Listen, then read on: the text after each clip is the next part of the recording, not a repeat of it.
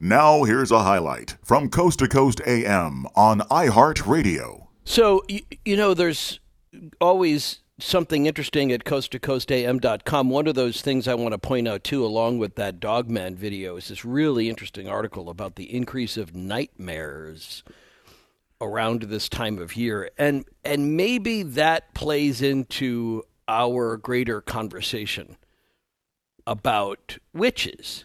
That a lot of ways, the stories of witches and the pursuit of witches was really born out of puritanical nightmares, kind of a carryover from the witch trials of Europe into Salem, Massachusetts. Paul DeBolle is an assistant professor of political science and has a BA in history from Suffolk University, a JD from the New England School of Law.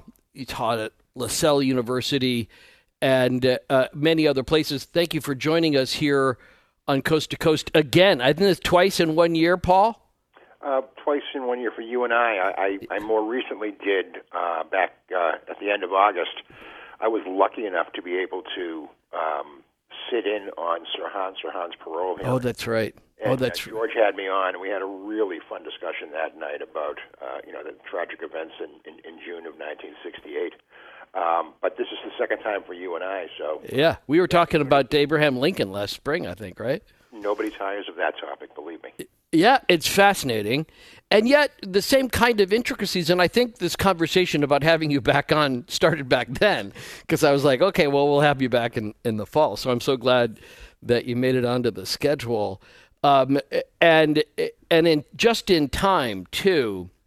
So I said something which is kind of a generalization. There are two kinds of witches, dead ones and live ones, in Salem, Massachusetts. That's not entirely true. Some self-professed witches survived the hysteria around witches, and we'll talk more about that. But let's set the table for that conversation, because I think it's important to point out that long before Salem, Massachusetts, there had been a religious fervor that had started earlier than 1692, going back into Europe for several decades, where people were convinced that they could just tell a witch just by looking at somebody, that some people felt like they had the divine ability to ascertain who was a witch. And that's, in some respects, about as credible as that type of testimony got. But what do you see as being the building blocks for what ended up being the horrible events between 1692 and 1693?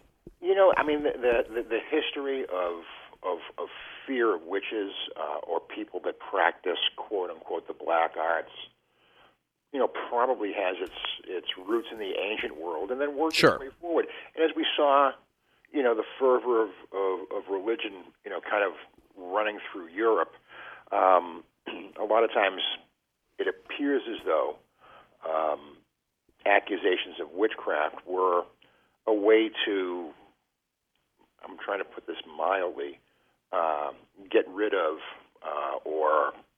No, I think you're... isolate, marginalize or murder. Women that had very... strong views, whether it's about religion, whether it's about politics, whether it's about,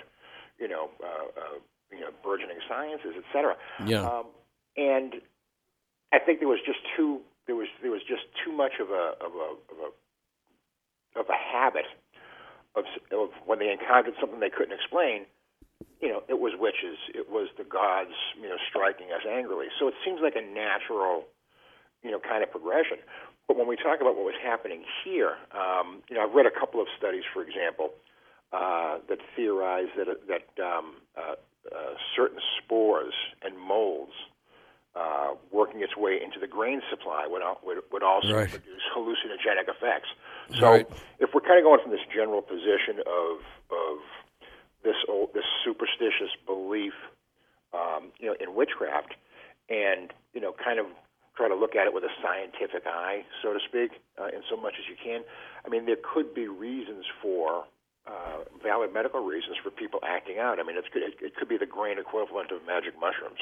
Yeah, but when we say acting out, this is interesting because it could have been that the people who lived out in the woods or lived outside of the main streets of the town of Salem were the ones who were least affected by that communal grain or that sort of that mold that might have created an hallucinogenic effect, which is interesting because, as you point out, the attack was on the marginalized. And this might be just people who held non-majoritarian beliefs, which is the whole reason why the United States was originally formed. It was formed by dissidents who were leaving one religious group or another or wanting to establish religious freedom.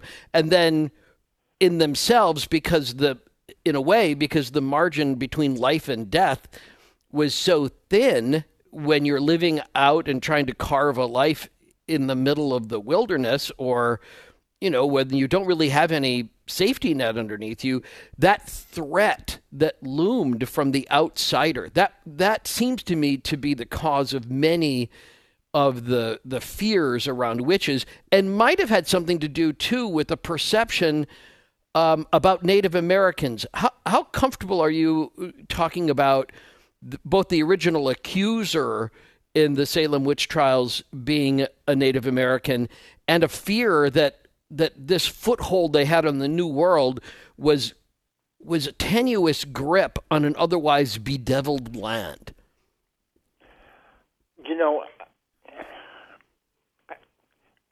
We all like to form theories, and right.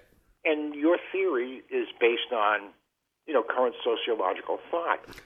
So I'm not going to poo-poo that. Excuse me. I think the Salem witch trials had its roots. It's kind of funny too, because when we talk about the Pilgrims coming here, the Puritans, et cetera, the quest for religious freedom, as soon as they got here, they became religious oppressors. Right. So the very thing they sought to create. Which is so human nature, isn't it? That we become what we mock. We become what we stand against too often. It's funny because, like I say, I live here in Massachusetts. I'm in Essex County. I'm literally 10 miles from the site of the Salem witch trials, which actually occurred in Danvers, not Salem proper. Right. And so that kind of overwhelms, our society, at least in October. But we all seek to try to explain the unexplainable, and when you start to delve into some of the records, when you look at the trial transcripts that are available, when you look at some of the literature of the time, I mean, and again, I teach political science, so one of the things that I enjoy doing is looking at a political system, applying stress to the system, and then see how the system reacts. Right. That's really an interesting way of looking at it. It is, and you can do that, and at the point of making a shameless plug, my book, Conspiracy 101, is due out next August. And, you. And we pretty much do that in terms of whether we're talking about the Salem witch trials, whether we're talking about the Lincoln assassination, whether we're talking about JFK, RFK, even Watergate. You look at stresses applied to the system and see how they respond. And I'm sitting here in 2021 looking back on and trying to make some sense out of what these people were thinking in 1692 and 1693. And I'm just amazed at the blind, faith and the blind justification for this, basically this travesty where, a number of people were arrested, tortured. 200. Right? Yeah. Over the course of that period of time. Yeah, it might even be more than that, the records reveal. Oh, that's interesting. And again, you look back on it, you try and make some sense of it. And yes, there was this ability when this propensity when you're accused of a crime to try to implicate others in it as a way to deflect attention from yourself. But we're kind of blessed here too, because in Massachusetts we have a county-based system for tracking land transactions, and when you start looking at some of the land transactions that were occurring at the time of the in the summer of 1692, there was this fervor building, and people were concerned that they may be accused and actually transferred property out of their name or disposed of property just prior to the first trial's beginning. Because they were what, considered too prosperous? I think there's a propensity to kind of, I'll be blunt, screw your neighbor. It's kind of a tall poppy thing, a cut down anybody who's shining out past the group. Yeah, and again, prosperity, it was looked upon as, as God's will, but people would, there's natural jealousy and envy, or coveting involved, in that, and sometimes, and some of the evidence indicates that there were boundary disputes between neighbors, and people in living in close proximity, or at least relatively close proximity, may try to create an advantage for themselves, and they have this crime, this activity out there. They'll say, well, the reason why he's doing it is because they're witches. And it's kind of funny because, I actually have right in front of me right now Chapter 40 of the colonial legislature, and it's entitled An Act Against Conjugation, Witchcraft, and Dealing with Evil and Wicked Spirits. Yeah.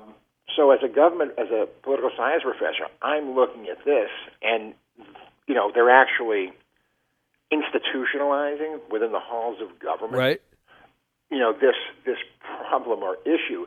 And I can't help but chuckle over, the naivete of people in being so willing to accept, otherworldly, reasoning for this, that the colonial legislature, and again, we're talking 1692, we're talking long before the Declaration, we're talking long before the Articles of Confederation, we're talking long before state constitutions. The Massachusetts state constitution wasn't until 1780, and there were none of these protections that were built in. Well, the accusations became even more powerful because the legal system at that time was based on guilt until proven innocent, rather than innocent until proven guilty, which we know today. But but Paula, this is where, like at the beginning, when I mentioned about the Native American piece, I think this is sort of a convergence of all of these factors. But the reason why I brought that up is, just as you are saying there was a term that sociologists would use today is monomania. That there was such a fervent adhesion to one idea that it would often turn against people who would otherwise be allies. That if you can't reach the people who are the perceived enemies, if they're outside of your power base, you end up going after the people who are closest to you. And monomania, we can see, get lived out. There was an interesting article this week about even at university campuses where, suddenly what had once been like an open place where lots of ideas are discussed, now some ideas are considered too dangerous to be discussed. And this is, in some people's estimation, an example of monomania. And I think that that this was in play too, and that's why I brought up the Native American piece, because as you say, the community was growing. But where was it growing? It was growing into the woods. It was growing into the wilderness. And who lived into the wilderness but the other? And the other, that perceived other, is what I think is at least a piece in this. It's a flavor to a concern that only we, amongst ourselves, us Christians who wear the right clothes and put buckles on our shoes, and we, all the people that live in this tight group, we're the only ones we can trust. Everybody else be devils. I think there's a lot of that at play here. I think you're absolutely right in your analysis. And we all tend to fear what we don't know. Go back to the original War of the Worlds broadcast when they were talking about, aliens, et cetera. And by the way, with regard to unidentified aerial phenomena, I'm 100% behind that. I'm serious. No, I'm with you too. Only human arrogance would lead us to believe that we're the only ones out there. So far, I agree completely. So, and again, we're seeing traces of microbes, NASA's finding in different locations, meteorites, et cetera. Again, I'm not so willing to write that off. I can look at witchcraft and kind of do a chuckle to myself, and maybe that's just me being narrow-minded. But I wonder if people really believe this, or if they were just kowtowing to the religious orthodoxy of the time. Listen to more Coast to Coast AM every weeknight at 1 a.m. Eastern, and go to coasttocoastam.com for more.